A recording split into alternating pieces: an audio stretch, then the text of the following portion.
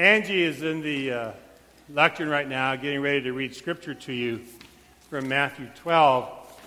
Before she reads it, I want to give you this context. It seems to me that as we take a look at life, we try to stay focused on things that really matter, but it's so easy to get distracted and make things that really don't matter more important. That's true about our own personal life. It's true about family life. It's true about politics. It's true about institutions, including the church. And so often we get caught trying to figure out what are we going to do and what do we do to live the important stuff. And in the Scripture, you're going to hear Jesus going into a synagogue, and he went in there to worship. But he discovered while he was there, the question came to him, what really matters the most? Listen to what he said and did. Jesus left that place and entered their synagogue. A man was there with a withered hand, and they asked Jesus, "Is it lawful to cure on the Sabbath?" so that they might accuse him. He said to them, "Suppose one of you has only one sheep, and it falls into a pit on the Sabbath. Will you not lay hold of it and lift it out? How much more valuable is a human being than a sheep? So it is lawful to do good on the Sabbath." Then he said to the man with the withered hand, "Stretch out your hand." He stretched it out, and it was restored, as sound as the other hand. But the Pharisees went out and conspired against Jesus, how to destroy him. The word of God for the people of God. Thanks be to God. Thanks be to God. Thank you, Angie. Would you join me in a word of prayer? Gracious and loving God, we ask you to allow us not to miss out on what matters most today. As we learn from you, as we follow you, help us to chart our path, our thoughts, and our actions, that we would reflect what we learn and what we see in your witness. And let all the rest of the stuff in our life that takes up our energy and our focus that really are not important, let those things fall away. Let us live today with what truly matters. We pray this in the name of Christ our Lord. Amen. Ladies and gentlemen, I welcome you to this presentation of the 2017 Clarkston United Methodist Church Academy Award Show. We're so glad you're here today as we take a look at the movies that have captured our attention over the last month and present a variety of awards, including building up, of course, to the picture of the year. Last night, in an award ceremony to address lesser awards, these were the presentations. For most confusing plot, according to Ken Irmer, Arrival. Would someone find Ken and please explain that movie to him? He has a hard time figuring that one out. For best animated feature, Sing. This also won for best song and best supporting actress by an elephant. For best use of a game as metaphor, and for the most asked question, were they angels or not? Collateral Beauty. Manchester by the Sea won for, well, I guess you'll never know. See, I changed the movies, and you didn't get to see that one. And now for the best motion picture of the year, as voted on by anybody who cared to post to the church Facebook page, I present Hidden Figures.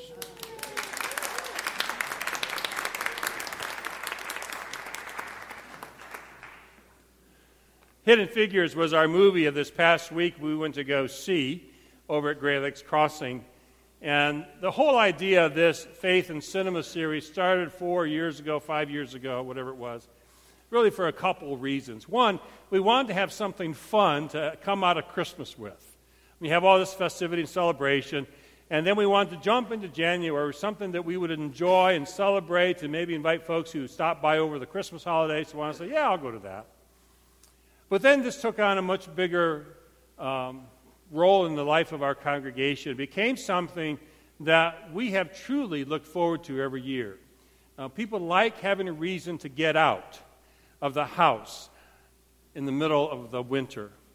And the opportunity to gather together in large groups and small groups and go out for eats together and then go to the movie together, sitting in a movie theater where everyone there is a part of your faith community, just has its own joy and energy to it. We have also discovered, though, that the other reason for doing this series is this very simple belief. We think that we can learn about faith, we can experience our faith, and take lessons for our faith in places beyond the walls of the church. So we go to see movies, and these are not the Christian movies, but rather just the movies that are out there in the movie theater, and find in them messages that reinforce, challenge, and make us think and act more faithfully as disciples of Jesus Christ. And so we go see these movies together, and then everyone comes out and say, "Gee, Pastor Rick, I wonder what you're going to do with that movie this week." Same thing I'm thinking. I wonder what I'm going to do with this movie too. And the movie, as I said, for this past week was Hidden Figures.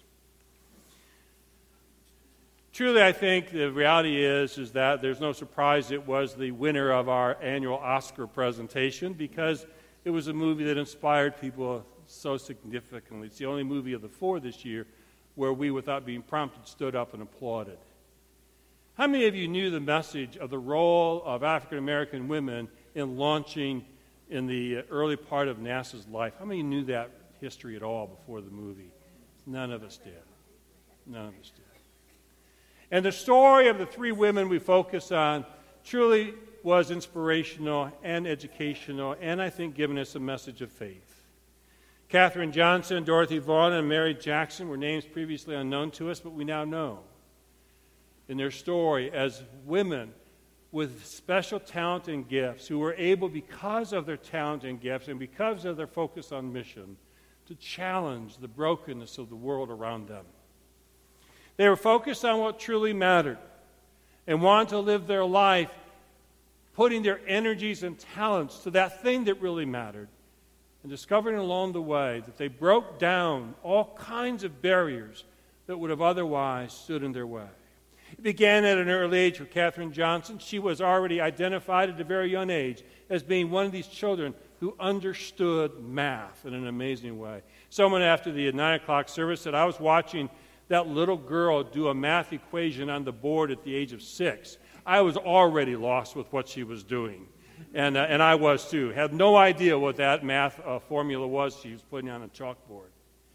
But that formula demonstrated that she needed to have an opportunity to grow deeper in this talent and to put it to use. And so her family, with the encouragement of a couple of educators, discovered a place where she could be educated at the level of her ability. But to do so, her family would have to travel over 100 miles to take her to school. And the historical truth is her family did that. Every year they would move over to where the school was, relocate so their child could go to the special place to learn the skills that she had the ability to do, and then go back home when the school was over. Her family supported her in her calling and task, gave her the opportunity that so many others did not have. And that day, it was actually true in that part of the country that if you were an African-American child, male or female, you didn't go beyond the 6th grade. But she was allowed to grow. She was allowed to become who God had intended her to be. She was eventually invited, as others were invited, to come be a part of the NACA, a forerunner of NASA. A number of folks asked after the movie, how did they happen to collect a large number of African-American women to become their computers, their human people who figured out these difficult math equations? Well, the answer historically is because this all started during World War II. And there was a need to have people who could do this computation pre-computer. And so with most of the candidates off at war, they opened up the doors and began recruiting both white and colored computers. And they brought them into the program to begin to do the calculations that they needed to do to begin to accomplish a goal that was set before them, to put a man, and yes, in those days it was a man, up in space. These women were brought together to focus on solving that problem. Now, as they stayed focused on that mission, they broke ceilings that were placed before them. They crossed barriers that were not allowed to be crossed outside of the walls of where they worked. It's interesting in doing the backstory to discover Katherine Johnson, who, by the way, is still alive at the age of 98. And when I saw her on an interview about 2 years ago, she's alive. She's smart and with it and intelligent. And she's talking about this experience. She talks about the fact that when they came in to do NASA, or the NACA, she actually did not experience personal racism. That is to say, the scene where a wastebasket was placed in front of her because they thought she was the janitor never happened. The separate coffee pots that were put out for colored and for white didn't happen. But they were put in the movie because they demonstrate the reality of the world that they were living in. Once they left the fence of Langley, they entered into a culture that said, this is where you drink water, and this is where I will drink water. This is where you'll go to the bathroom, and this is where I'm allowed to go to the bathroom. And actually, in the NACA, they did have colored bathrooms and bathrooms for whites. They also had a room where the African-American computers did their thing, and the white computers did theirs. Now, that was true. But once there, they were focused on their mission.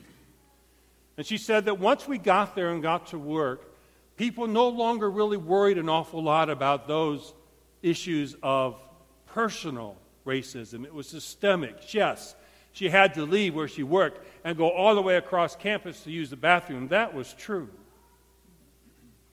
Until the day came when it wasn't true. More about that in a second. But staying focused on their mission, they began to accomplish not only what was placed before them, but they began to change the culture around them. They began to call people to think about what really mattered the most. That's what happened when Jesus went into the synagogue. He's going into the synagogue to worship. That's why he went in the synagogue. What he discovered, though, is that what we often discover is that we get confused about what's really important. Churches and institutions and cultures and communities in our own personal lives can get easily distracted and prioritize things that are no longer really the focal point of why we were originally gathered together.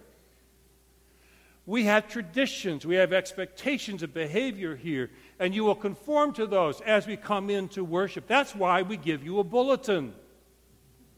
We need to keep you on track.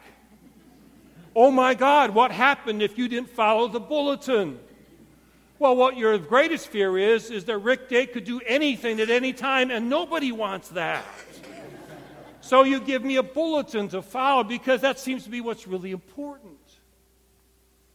And churches, as we all know, have always held on to things that they think are really important, that get in the way of being a faith community, of being those who represent the gospel of Jesus Christ. And that's what's happening in this story. Jesus goes in his synagogue to worship. But in that synagogue, there were people there who actually wanted to honor God and were listening to the letter of the law, and they read in the law, literally, where it said, God said, you can't do work on the Sabbath. Well, then we're not going to do any work on the Sabbath. Well, except for the rabbis, of course. You know what that feels like? That's right. Well, anyway, so they said, no one can work on the Sabbath. Well, how do you define that? Well, they wanted to be really faithful, so they took it to the letter of the law, including, we're not even going to take care of people who are hurting next to us in the pews. We'll worry about them the next day. You're the people of God, worshiping the living God, and you're saying that as you do that, you're going to ignore the needs of the person sitting next to you. Jesus looks at that hypocrisy and says, which is greater? Which I translate to say, what the heck are you guys thinking? Why would you even get off on this? Of course, we know why they got off on that, because they're trying to be faithful and they lose sight of what really matters the most. So Jesus, who had his eyes focused on what mattered the most, said, listen, y'all, I know you got this rule here, but this guy needs help, and I'm going to help him right now. Now, Jesus had the power of healing, and he healed the man. He healed the man. When people left worship that day, they could go out of their synagogue and say, you know what happened in worship today? You know Bill with a withered hand? You know Bill who's been handicapped since he was born? You know Bill? Well, Bill got healed today. He is completely together. They could have said that. But Angie read to you at the very end, some of them walked out saying, Jesus broke the rules. So we're going to kill him. Which I take to also mean this. When you and I sit in worship, and we act in ways that do not reflect Christ, it kills Jesus again. Jesus knew what mattered the most. And he's willing to set aside even the well-intended lesser issues to do the one thing that mattered the most in that moment. I think that's the message of Matthew 12 and Hidden Figures and how it comes together. What are you doing in your life? And how are you staying focused on the things that really matter? And how are you allowing your relationship with Christ to let go of the rest of the nonsense?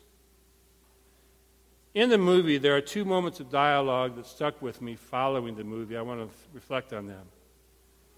The first one is, do you remember the part of the movie where the role played by Kevin Costner, who, by the way, is not historically accurate to the story. In other words, he's a compilation of 3 different supervisors.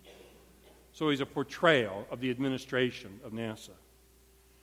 And he's pulled together these engineers, including Catherine, and he's trying to get them to refocus what they're doing because they're starting to splinter and worry about things that are ridiculous, like her skin color is different. What matters the most here? Why are we here? We're here for one thing, to put a man in space. And everything that gets in the way with that is no longer going to be tolerated. And that's how it happened in ACA. One day a supervisor who became aware of the fact that Catherine, because she was African American, was having to get up from her desk and run across campus so she could use the bathroom in the colored-only bathroom, and then come all the way back across campus to come back to her desk. It was wasting valuable time. It was taken away from the mission. And so the supervisor went down, and in the scene we see in the movie, Kevin Costner literally tears down the colored bathroom sign. And one of the great theological statements of all time, we all pee the same color. Folks, if you walk out of here with nothing else today, anytime you're tempted to see someone you disagree with, someone you don't like, someone who speaks a different language or comes from a foreign land, or doesn't have power or prestige, or somebody else who somehow you are more likely inclined to walk the other side of the street from, I want you to think this message, we all pee the same color.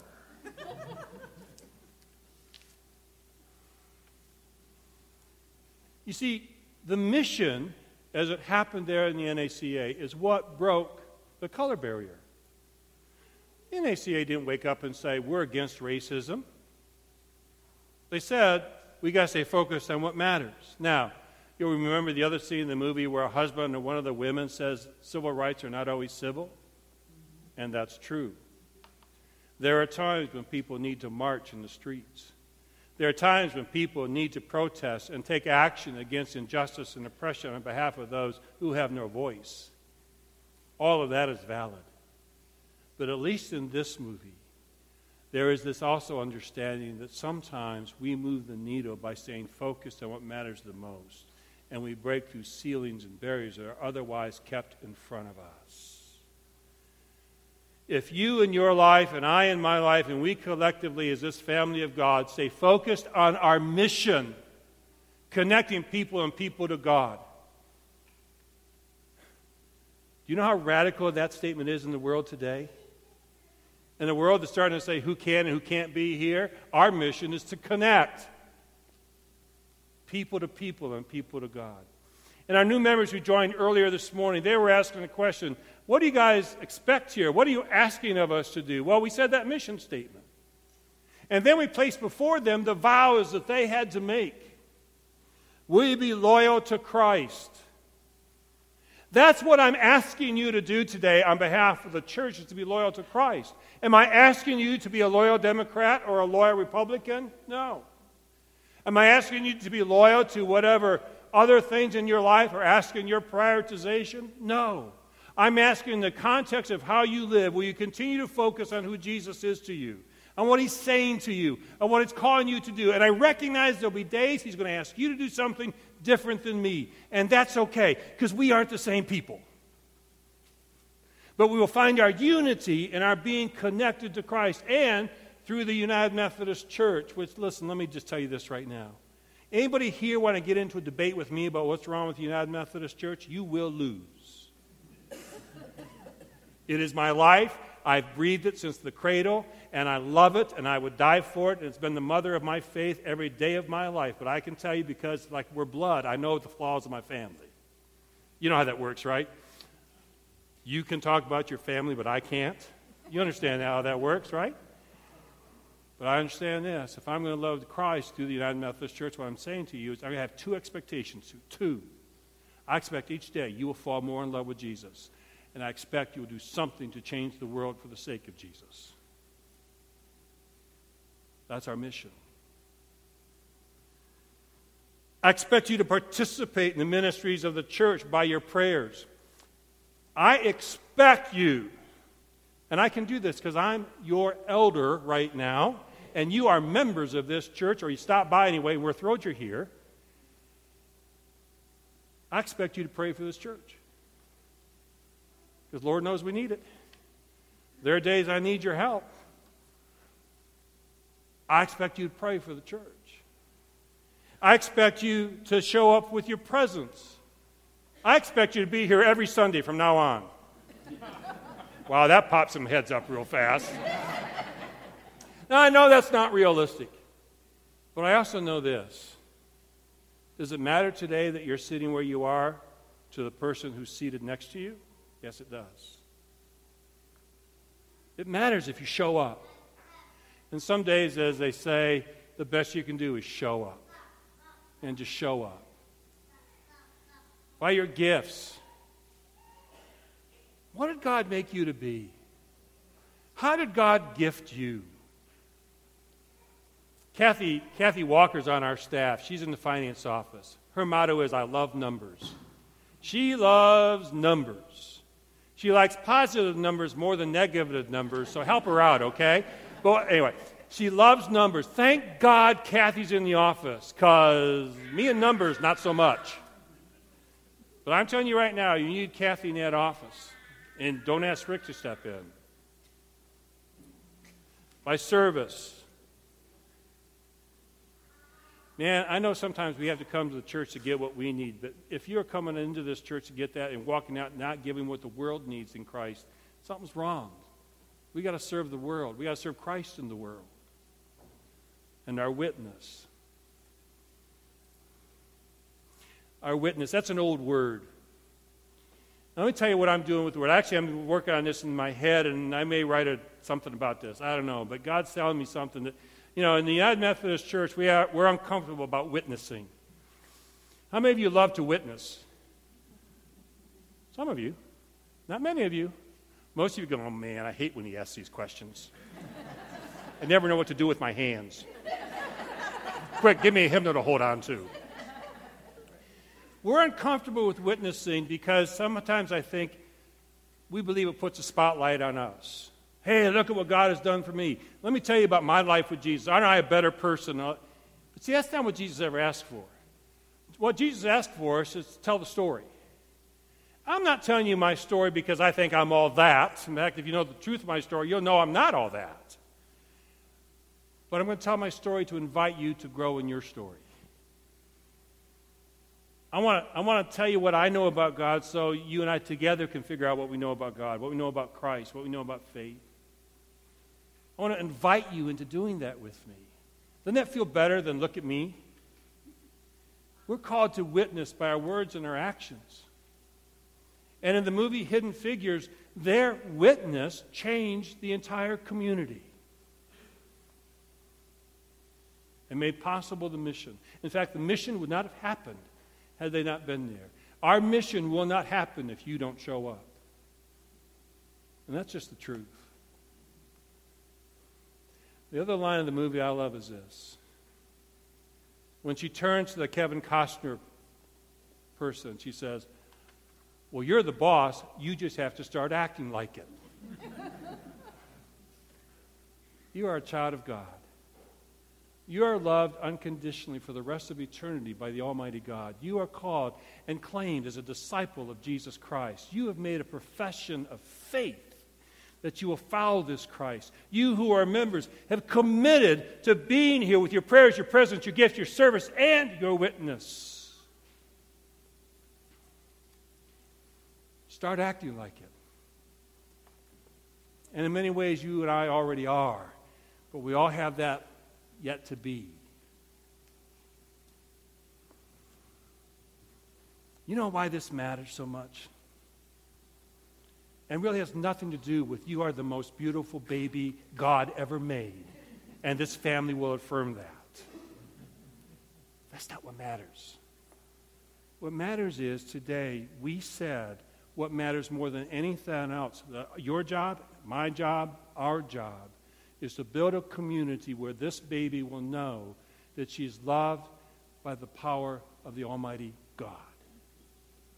And that when we're not able to be with her, because that day's a-coming, faster than you think, you know that she'll be in the world surrounded by that God and seeking a community of faith that will help her grow as a child of Christ. We're all children of Christ. That's what you and I just pledged to. We made covenant that Brooklyn and Connor and all the children of this church will be part of a mission bigger than themselves for the sake of Christ in the world. And that's a good thing. That's gospel. And that's my invitation to you. Let's get on with it. Amen.